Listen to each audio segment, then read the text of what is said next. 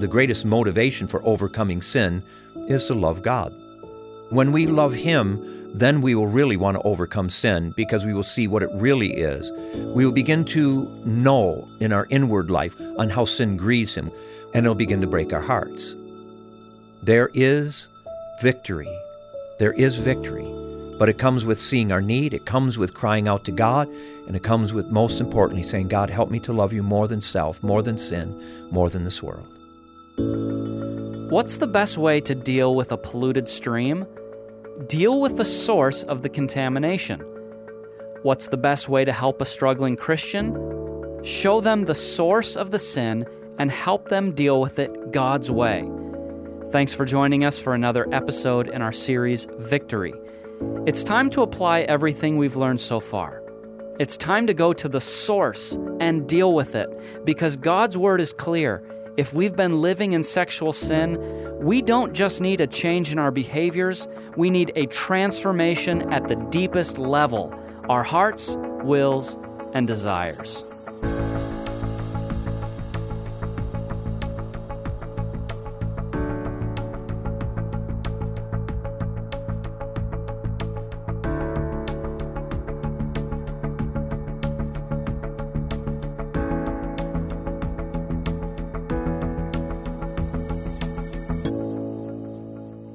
Originally, when we started this series, we figured that it would probably turn out to be 10 or 12 episodes maybe.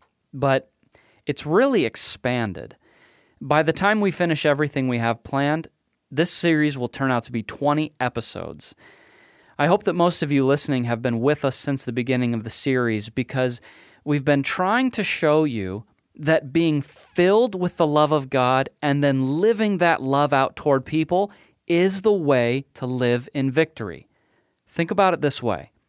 Jesus said, out of the heart of a person comes evil thoughts such as murder, adultery, sexual immorality, thefts, lying, and slander. If sin is originating in our hearts, what would happen if our hearts were full, not of evil thoughts, but full of the love of God? How would our lives change? But you see, that's just it. If our lives are full of sexual sin, that means they aren't full of the love of God. And we need to know why that is, and we need to know what to do about it. To start off today's show, evangelist Glenn Meldrum helps us understand what to do if our hearts are full of evil desires. Well, Glenn, I want to start off with a really foundational question, because everything that we talk about today is going to be based on this one question. And so I want to make sure that we're all on the same page. When we talk about sexual sin, or really any other life-controlling behavior, when we say that that is a heart issue, what does that mean?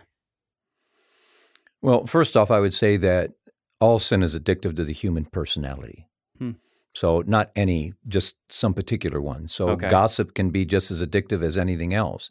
It's just some sins people are accept more, and others are just more blatant outward because of what they do. Sure. And so the nature of sin is that it's in the heart, because that's really, according to the Word of God, kind of where everything resides in us, of this inward life there. And, I don't want to disqualify the aspect of the intellect, because that's referred to in Scripture as mind, which they do go hand in hand. But you can think rightly about certain things and still have your heart wrong. And so the thinking isn't necessarily what's necessary. We're told by Paul that we are saved when we believe in our heart, not in our head. Okay, so it is the heart situation. But the root of sin is going to come out of the heart. And Jesus said in Matthew 15, verse 18, but the things that come out of the mouth come from the heart, and these make a man unclean. It's what comes out of the heart. That's where sin resides. That's where it is built and developed and begins to manifest itself. And it will always eventually manifest itself. What is in us is going to come out sooner or later, whether it's righteousness or unrighteousness. And a person may put on for a time a facade that's on the outward, but eventually something is going to reveal what's inside of us. And that's why in the book of James, when it talks about the tongue, the tongue is a source of evil that comes out of us. And so it's going to be seen in that particular way. So it's a heart issue. And until the heart changes, there can be no real change of life. So just to use an example, you can have a man that's an alcoholic. And he could, whether through some secular program or just sheer determination, stop drinking. Now he's referred to as a dry drunk because he is still doing the same things inwardly, manipulator and all the other dynamics of it, but he's just not drinking. So what he basically did was change one sin for some other sins. A sinner is going to be a sinner no matter what, and that's all he can be. And so, like Scripture says, can a leopard change its spots? No, we can't change our own spots. We can't change what we are, but there's power that can come into us to change us. So the issue is the heart, and that's where we have to really look if we want to go any further and see how to change and have not just change that's temporal, but change that is going to be lasting. Yeah. And really, this is where I think it begins to get uncomfortable for people because now what you're saying is that what I do is ultimately my responsibility. It's Absolutely. not my economic status, it's not my upbringing, it's not what people have done to me, although those do have some factor in the way we act. Ultimately, when I stand before God, I have to be responsible for my own actions. And, our culture really, I think, plays to our sinful desire to excuse ourselves.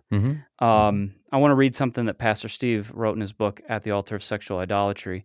He said, "Can you imagine God saying, 'You shall not murder,' unless, of course, you are abused as a child, then it's understandable.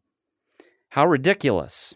Yet in the news, as well as on today's talk shows, many people make excuses and rationalize their mistakes and sinful lifestyles by pointing an accusing finger at their relatives or others from their past.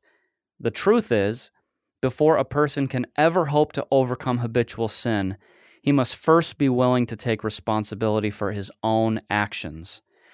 And that's a pretty dogmatic statement, but I know that you do agree with him on that.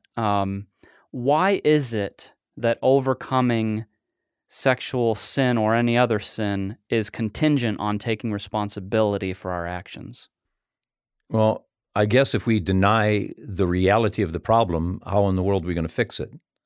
If you have a knock in your engine in your car and all you do is turn up the radio, you're just denying of the reality that's there. Yeah. And it's not going to fix itself. So we have no ability to fix ourselves. We can alter a few things here or there, but not change who we are on the inside, not change our character. And so some things can be refined by the natural man through effort or whatever. Somebody that swears can, with some work, stop swearing. Sure. But that doesn't mean they've changed. It just means all they did was stop swearing.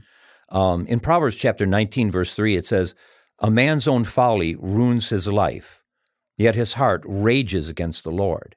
And I think that's interesting because what he's saying there is that this folly in our life, this sin in our life, we're so prone to blame others for. And here, who's being blamed? God. And so, you made me like this. We're mad at him because circumstances in our life where we're reaping what we sowed, and we're angry at him because we're reaping what we sow. Sure. And it's like the criminal that gets angry at the individual that turned them in or the police officer that arrested him and not at himself. So he doesn't look in the mirror and say, "Wow, what an ugly person I am. Look at what evil I did." It's easier to blame. And that is the nature of sin. That's right from the garden. When you look at the Garden of Eden and Adam and Eve's sin when God confronted them, Adam went and blamed God and Eve at the same time. He said, "It's the woman you gave me." And then Eve went and said it was the serpent's fault, and the serpent just laughed. is all that it is. So it's this blame game has gone on for so long. It's just in the American culture, we have refined it. We have turned it into an art. It's a lifestyle. Blame everything on something else. So it's like with going back to the alcohol issue, the drunk issue, so what does the person say? Well, it was because my parents were alcoholics that I'm an alcoholic. Right. Well, the problem with this is sin is willed. So for a person to sin, they must will a particular thing that is contrary to what they know is right. And so God gave us a conscience, and we violate our conscience so that we know that what we're doing is wrong. And this is the same with children. I mean, children grow up, and they may not fully comprehend it all, but as they're growing up, they know when they are doing wrong, but yet they'll do it anyway. Yeah. And so it's so easy to blame, to lie, to make excuses, which is such a sad thing. In Ezekiel chapter 18, verse 20, the prophet Ezekiel says, "The soul who sins is the one who will die. The son will not share the guilt of the father, nor the father share the guilt of the son. The righteousness of the righteous man will be credited to him, and the wickedness of the wicked man will be charged against him." And so we are going to have to give an account before God for what we have done, for our sins. And we will have rewards for what we have done in choosing to follow Christ and to die to our old sinful nature. But it's always willed. And that's why it is a hard issue, because it goes right into this thing that we want. We want something that's forbidden.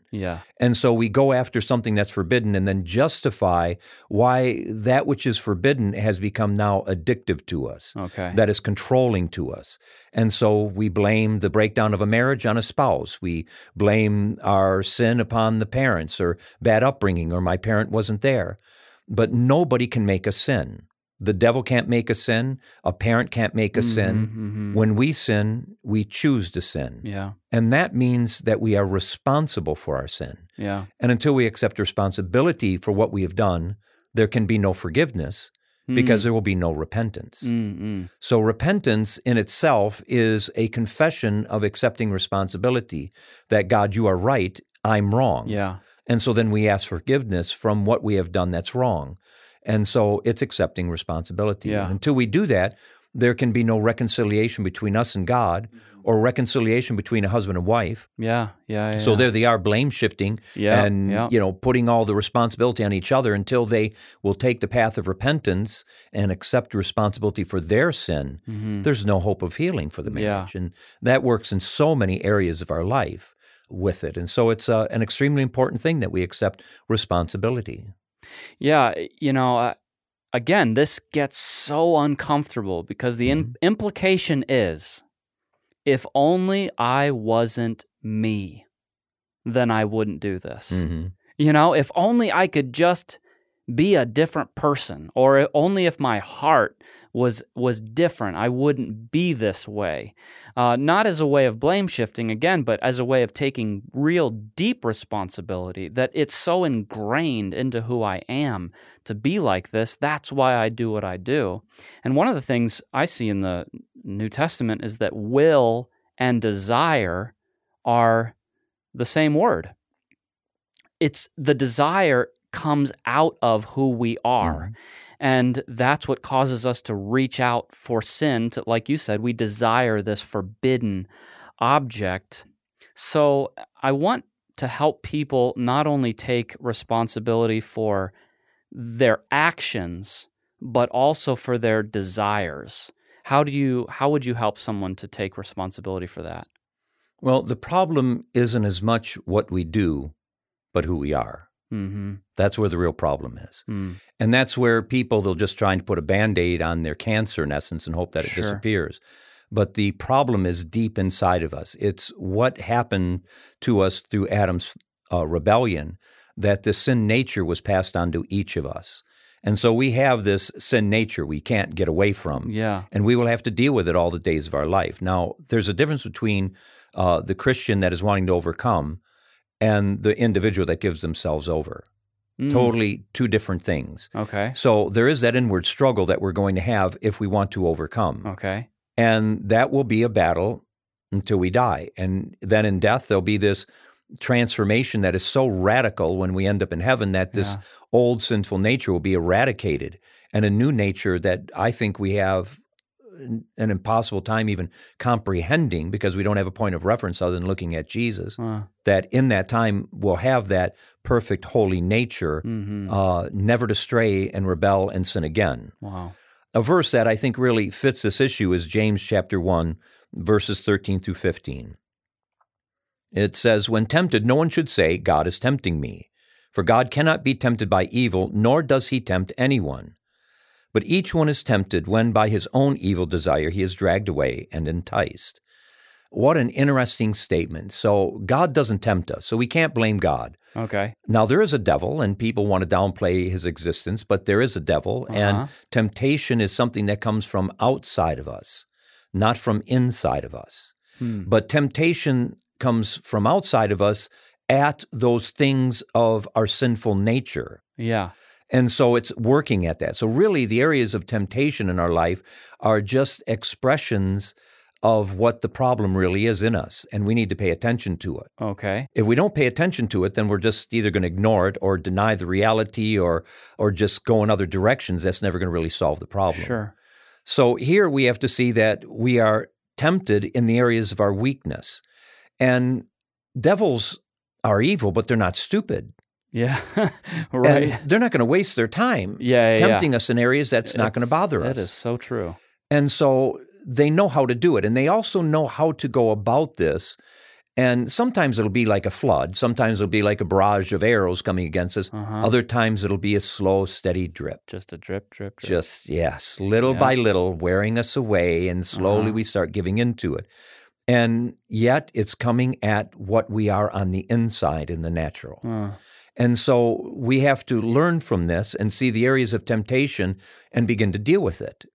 And it's not going to go away by ignoring it. It's not going to go away even by acknowledging it. It will only be overcome when we do acknowledge it, accept responsibility for it, and then begin to cry out to God. When you look at the addictions that people are in, and, like I said earlier, all sin is addictive. But, specifically here, dealing with sexual sin and such, those are all choices of the will. And then when they choose to go down a particular path, it gets greater hold of them. It possesses them more. It's like an individual, and I'm saying this here from a story I know from the past, of an individual that started giving themselves over to a particular sin, a sexual sin. And prior to that, they hadn't been enslaved to it. But guess what it came from? It first came from this individual starting to look at porn. So porn began creating a fantasy world. And so then this person that was actually at the time a virgin went out onto a dating service, which is just free prostitutes basically, and hooked up with a guy, never did this before, and then starts plunging themselves into this deeper and deeper. Now, the very first time they did this, there was tremendous guilt. I mean, tremendous guilt. But yet that tantalizing thing of sin was there. The second time, there was guilt, but not as intense. Right. The third time. And what started going on is eventually the hardening of the heart. Because with each successive act is the hardening of the heart. Yeah. Because the will is making a choice, says, I want this, no matter what it does. But the failure to understand the nature of sin is that they don't see that with the sin comes chains, comes bondage. And then you're no longer doing it because this is something that has the thrill.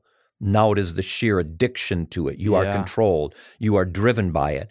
And if I might use the illustration is you become then a puppet to the devil. He holds the strings of your life, and he now is driving you, compelling you, because he not only wants to use the sin to ruin us, but he wants to make us agents of hell to ruin other people.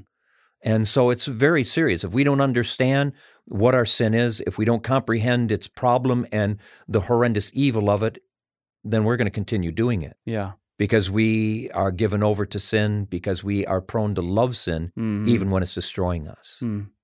When you start to dig into some of these questions, you start realizing how serious these issues are. They are. The way we handle our desires is literally an issue of life and death. And Jesus is really clear. You nurse the desire for revenge or for adultery, or you nurse the love of the world, and the wrath of God is coming down upon people for these things.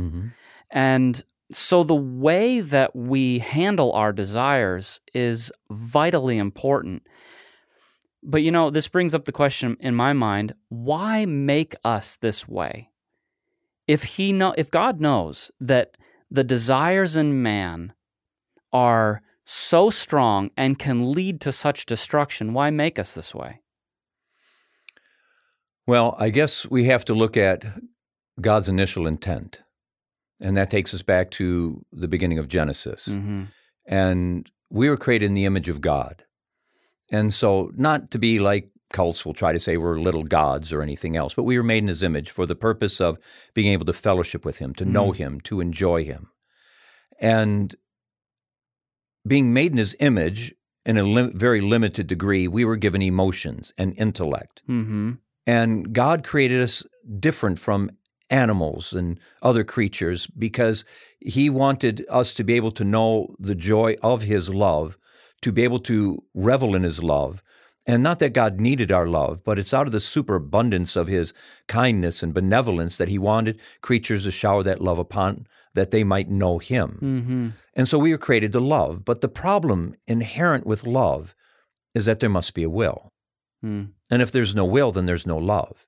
So we could be, in essence, organic robots that just do what we do because we're taught to do it.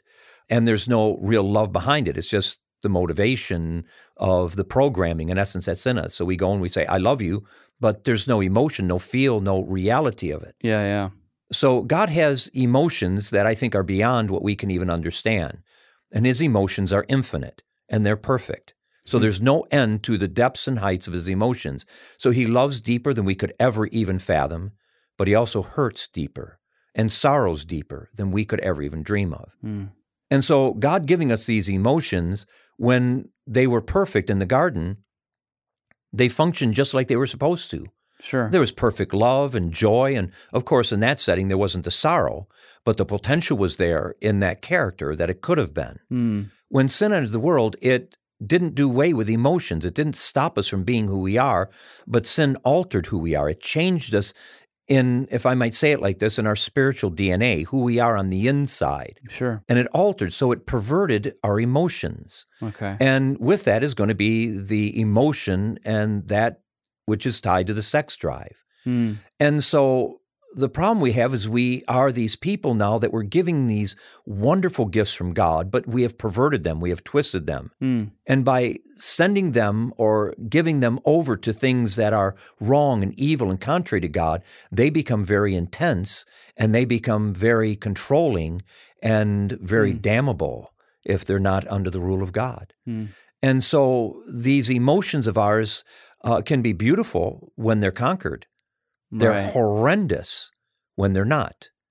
And so I understand when people really end up saying, well, why did He make us like this? Right. Well, I guess we could flip the thing around, says, why aren't you dealing with it according to God's remedy?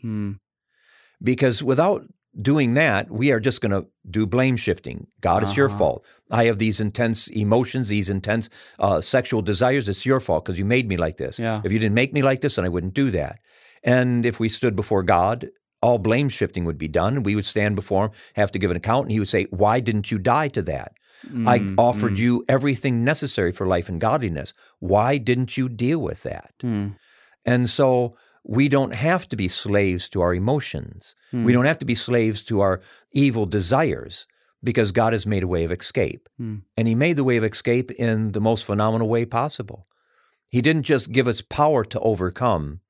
He Himself became the remedy.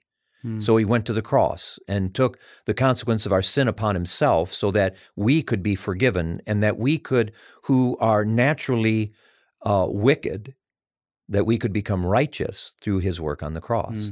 So in that righteousness, there's the ability to not just redeem the soul, but to redeem the emotions.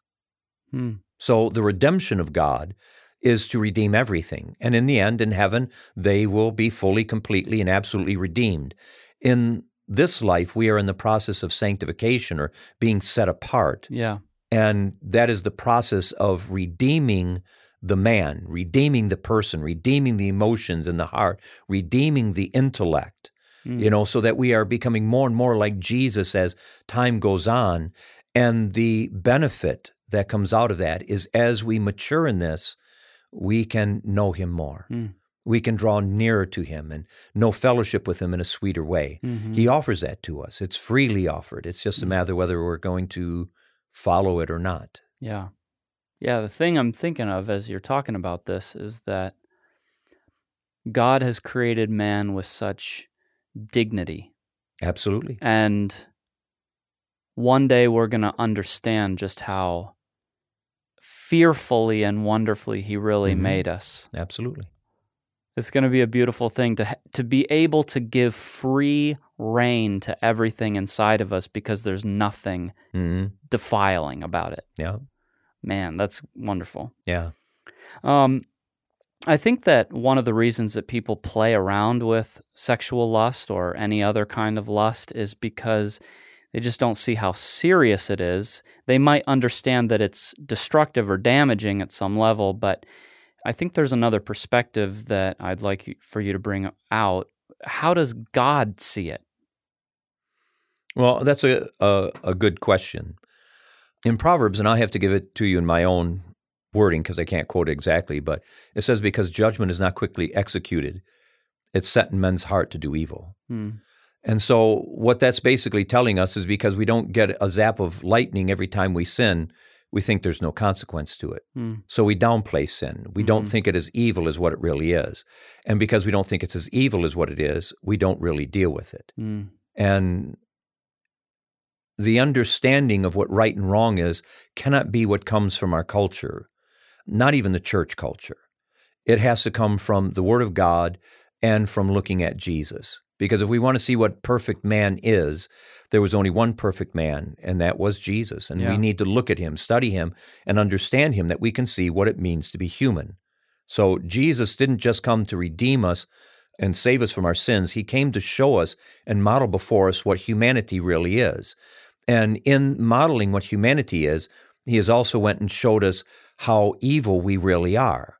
Because now we have a mirror to put ourselves up against, that we can see Jesus, we can see who he is, and we can then understand what we were meant to be and are failing to do it. So if we don't understand what sin is, it's because we don't understand who God is, and we don't understand the God that has revealed himself as holy, and the God that took upon flesh and blood and walked this planet, who was perfect in holiness and never sinned. And if we don't see the truth of our fallen nature, then we don't see Jesus. Now, Jesus ended up making a point that I think is very important and one that is often quoted, I know, from Pure Life, but it's Matthew chapter 5. In verse 28, it says, "But I tell you that anyone who looks at a woman lustfully has already committed adultery in her heart." Now, before I read on, let me just say something here. We have to understand who's talking. This isn't a mere prophet. This isn't just some man. This is God incarnate, that he stepped down out of heaven to be our Redeemer. So we have to comprehend who is speaking, because the importance of this then becomes all the more, because this is God speaking. So now he's the one who went and says, if you lust after a woman, you've committed adultery in your heart. And then in other places in Scriptures, many, many other places, but such as 1 Corinthians chapter 6, verses 9 and 10, where it says that no fornicator, no adulterer, no homosexual offender will inherit the kingdom of God. And that's an absolute, that's not a maybe. So we are given the reality of what that is in the Word of God, that it is hostile to God because it's contrary to his character. He is holy, and sin is not just that we made a mistake. Sin is not a mistake. Sin is willful rebellion against the God who is holy, that has given us his law. Now, Jesus went on to say, if your right hand causes you to sin, cut it off and throw it away, for it is better for you to lose one part of your body than your whole body to go into hell. Now, he goes on and brings out some other illustrations here, but here is God incarnate talking about the serious nature of sin and how it needs to be dealt with seriously. Mm-hmm. It's not a flippant issue. I mean, this is serious because if it causes people, their eternal soul, to be in hell forever, that is more serious than people comprehend. Yeah. And so they will give an account. All of us will give an account before God. And the only thing that will be there is truth. Mm. No lie, no blame shifting, because that's what blame shifting is a lie, believing a lie. So people blame shift and blame others because they're believing a lie and following that lie and have maybe even convinced themselves of the truth of that because they have the supposed experts in this world that teach them to think like that. But here's God saying something very different. He says, your sin is so evil, your sin is so offensive that you need to do violence to your sin. Mm. Now, he's not telling us to physically cut off a hand or physically pluck out an eye, because that will not change who we are on the inside. Yeah. So you could cut both hands off, and doesn't mean that you're not going to be touching with your eyes and touching with your heart and mind. So it has to be dealt with in the inward life. And he says there's only one way to deal with it. You must cut it off. You must kill it, because that's how evil it is. And if you don't deal with it in the way that I have prescribed, then you are going to have to pay the consequences of it. You will reap what you sow. Yeah. You know, our hope is that throughout this episode, people are listening and they know that God has His finger on them and that they just need to take full ownership and responsibility for their actions. No more blame shifting, no more minimizing, justifying, whatever other way they've dealt with their, or I should say, whatever way they haven't dealt with their sin. Can you give some practical ways that someone could really take ownership? Well, I just mentioned the one that Jesus spoke of about cutting off. Okay. Mm-hmm. And that is commonly referred to, at least in many circles, of crucifying our sinful nature. Okay. In Luke 14, Jesus told us that if we don't pick up our cross and follow Him, we can't be His disciple. So sin isn't going to just disappear. You can't have somebody pray for you and just have it gone. Yeah. So the remedy for overcoming sin has a couple dimensions of it, but one of the dimensions is dying to it.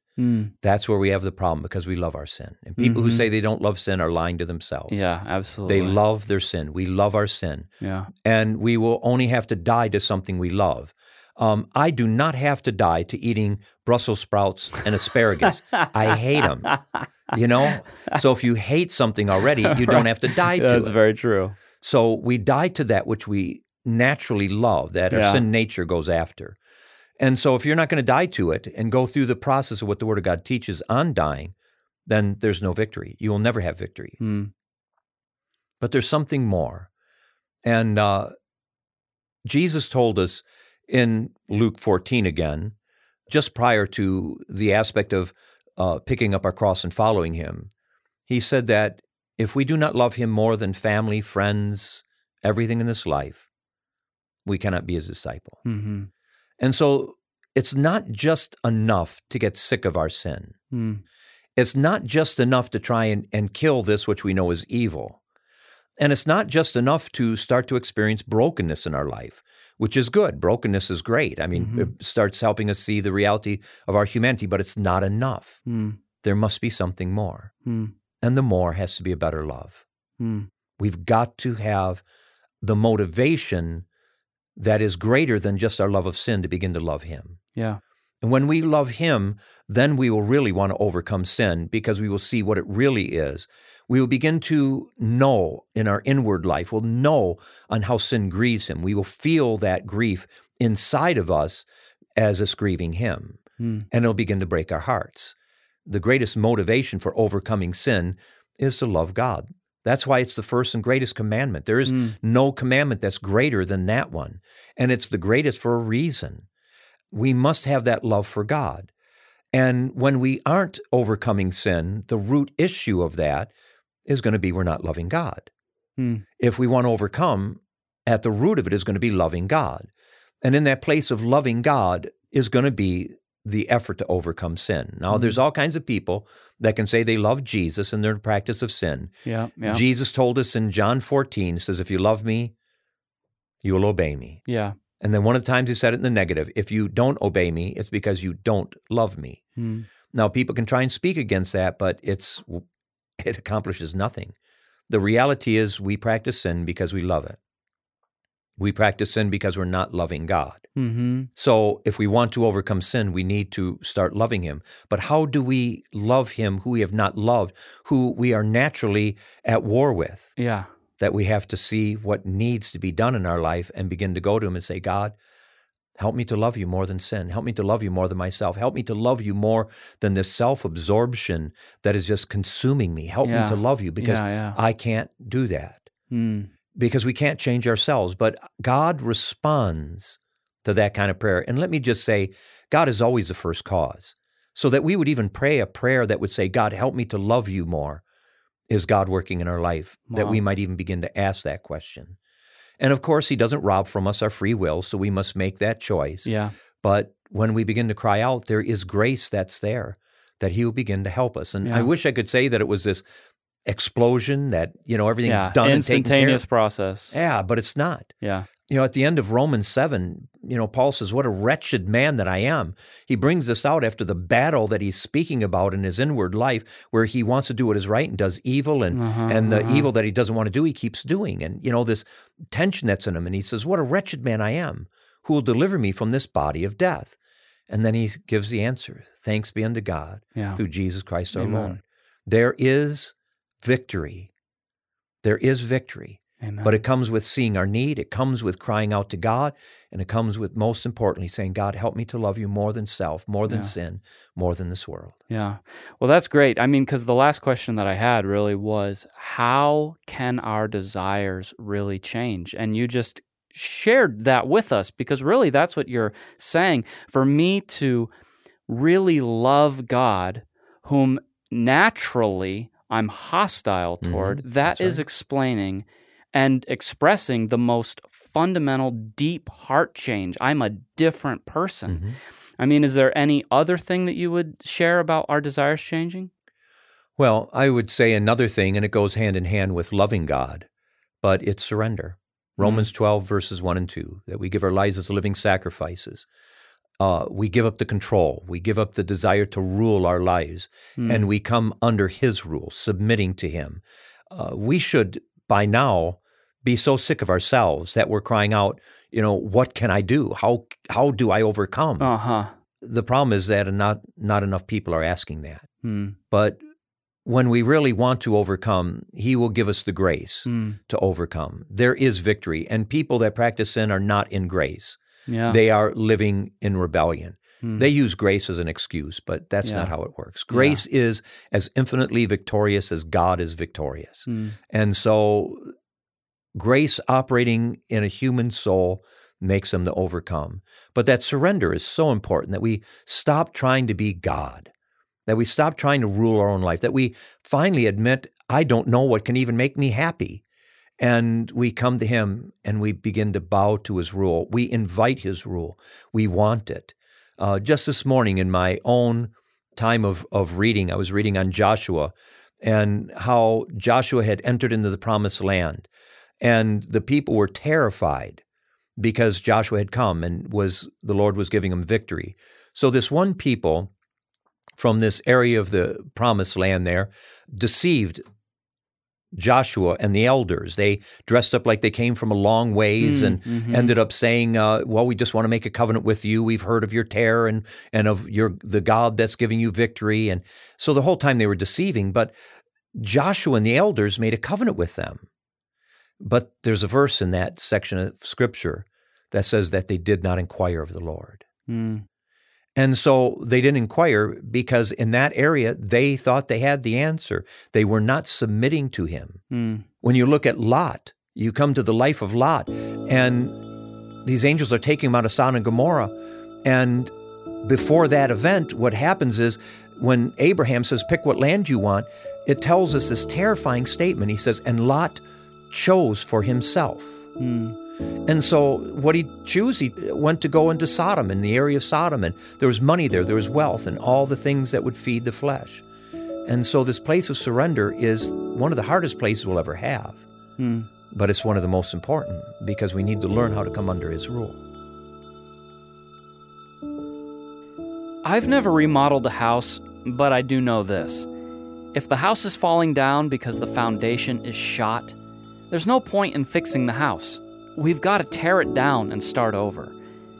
It's the same for those who have been living in sexual sin. God wants to come in His mercy and love and tear out the old foundation so that the rebuilding can take place on something solid. I want to share just a little personal testimony and then something out of Matthew 7 that's just been on my heart burning. And I think it's very applicable to all of us, and it's very helpful. When I first came here, after growing up and living in a Christian home and being very much involved in my church throughout my whole life, the last thing that crossed my mind was that at the root of my issues was a relationship with God. I really did think that my relationship with God was very good, and I just had some issues, sexual sin being one of them, sure, but other issues. But overall, I thought I was really doing well with my walk with the Lord. And I came here and started really seeking the Lord in desperation and began to really open up my heart and my life and just ask God to search it and really have His way. And you look at this, Lord, and what do you see? And how do you see me, God? Because, I see some problems, but what do you see? And that was very helpful. It was a life-changing, life-saving experience because what the Lord saw and what I saw were two different things. You see, what I saw was something pretty good, but what the Lord saw was a life built on self-righteousness and pride. And I had never looked at it that way before. Never even crossed my mind. Really. And it's like, I remember I was sitting on that picnic table behind the Laz and just having this kind of epiphany moment with the Lord and running through a checklist of all the things that I had done in my life, my time in EMS, my time serving others on the ambulance, my time in the military, my time worshiping in church services, playing violin, the ministry that I had been involved with, Bible studies I just was going through an inventory of all the things that I valued in my life that I thought were good. Sure, I knew the wrong things, but these are the good things, Lord. And He was just, it was like I would shoot something up there and immediately self-righteousness and pride. It just showed it to me. I just saw it. Like, wow, I did that just for vainglory. Bam, selfish ambition. You did this not to serve others. And one after another, it just would go through and, man, that was a very difficult experience for me to go through. Because at the end of this just unveiling of my life before the Lord, I realized that I had nothing. Like my spiritual bank account was empty. And now I had a whole new reason for being here. Because yes, I needed to get rid of my sexual sin. That was important. But now I'm like, I need to work on my relationship with the Lord. Because I thought I had something that was really good, but it turns out it's really not that good. And there's probably very little value to it, and I don't even know what is. I got much more bigger fish to fry than just like my sexual sin. Yeah, that was important, but whoa, I gotta get saved. I gotta get my relationship with God right. I'm in a bad place. And I just began over the next several months to really cry out to the Lord for greater brokenness, because I was still and can still be very stubborn. And so I just needed the Lord to just break my will, to just break what I thought to be true and right, to just destroy it, to put His thoughts where my thoughts were. And that kind of a testimony I hear time and time again. The details change, but you just hear that often. I mean, every one of the staff could tell you that. Probably 50% of the students of you guys that have been here for a while could tell you similar type of experiences. It's just the way it is. And so in some ways, I just want to say that it's okay. That's normal. It's okay to have an encounter with the Lord here that totally leaves you undone. To a place where you're like, what's of value in my life? Because everything I thought that was of value just got destroyed. So now I really just don't know. That's okay. That's a good place to be here. Expect it. And in Matthew 7, starting in verse 24, Jesus explains this process very well. He says, therefore, this is at the end of the Sermon on the Mount, after he had given all great teaching on the Sermon on the Mount, right? All those new doctrines and thinkings and just different ways of even considering lust and murder and considering others. I mean, just wow, what a powerful teaching. Everyone was like, what in the world? Anyway, therefore, whoever hears these sayings of mine and does them, I will liken him to a wise man who built his house on the rock. The rain descended, the floods came, and the winds blew and beat on that house, and it did not fall, for it was founded on the rock. But everyone who hears these sayings of mine and does not do them will be like a foolish man who built his house on the sand. And the rain descended, the floods came, the winds blew, beat on that house, and it fell. And great was its fall. That explains it.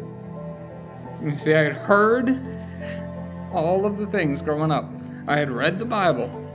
I had the words of Jesus in my mind. I could recite many of them to you. So I began building my house with all the different things that I liked to do. My career, my ministry opportunities, all the things that I built up on my house, right? They both did that. They both heard. They both built. But one man was doing what God told him to do, and the other man was being disobedient and not doing what God told him to do. And there was my problem. I wasn't doing what I was reading, what I knew God said I had to do. No, I wasn't doing that. So down came my house. It was built on self. Sand, me, instability. I was so unstable before I came here. I hear like these floods and the winds, and I'm thinking it wouldn't have taken too much. Knock me down. So unstable. But I like the end of it. He says, and great was the fall. That has to happen. It's okay. Let the whole house come tumbling down. That's okay. That's normal. Expect it. That's what should happen. And you know what? It is not a fun experience. Nobody will tell you that it's fun. It is not a pride-boosting experience. It's not a self-glorifying experience. There's nothing in it for self. It's nothing but humiliating oftentimes, because it's just bringing down all the wrong things I've done. All the things that it's just not, I'm not going to sugarcoat it for you. It's not a fun experience. But at the end of it, I promise you, and I can guarantee you, it's my own testimony, and you'll probably hear some more testimonies tonight, that times of refreshing come with the presence of the Lord when you're done with that grueling repentance and that coming down process and the terrifying aspects of it and the instabilities and what is true, what is right, I don't even know. I used to be able to do this, now I can't even tie my shoes right, I'm just a mess. But come on, how hard can it be? Let the Lord meet you there, and I promise you times of refreshing are coming. It's a good thing. Hallelujah. That's where the Lord saved my soul.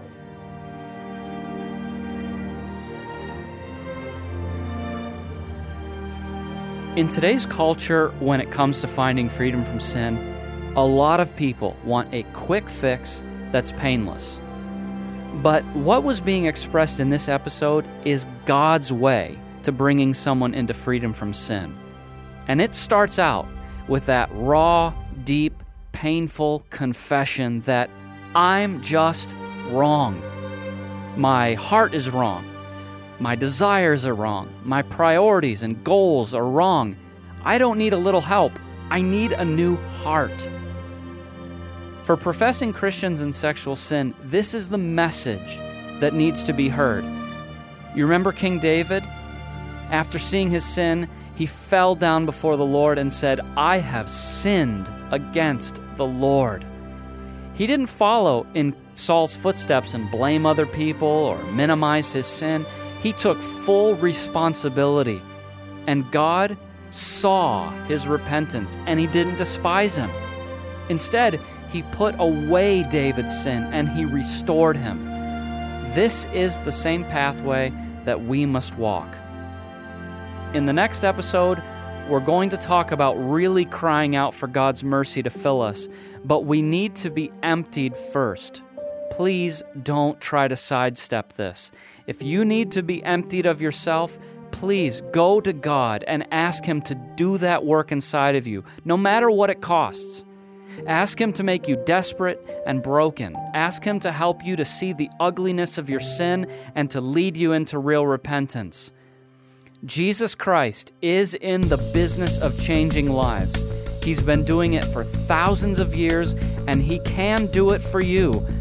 But you have to go through His process. Please, if today you hear His voice, don't harden your heart. That's it for this episode, and we'll see you next week. Purity for Life is a production of Pure Life Ministries. For over 30 years, Pure Life Ministries has been the go-to for those whose lives have been devastated by sexual sin. Visit us on the web for more information about our life-changing counseling programs and powerful teaching materials. Also check out our video clips of men and women whose lives have been radically transformed. All that and more at purelifeministries.org.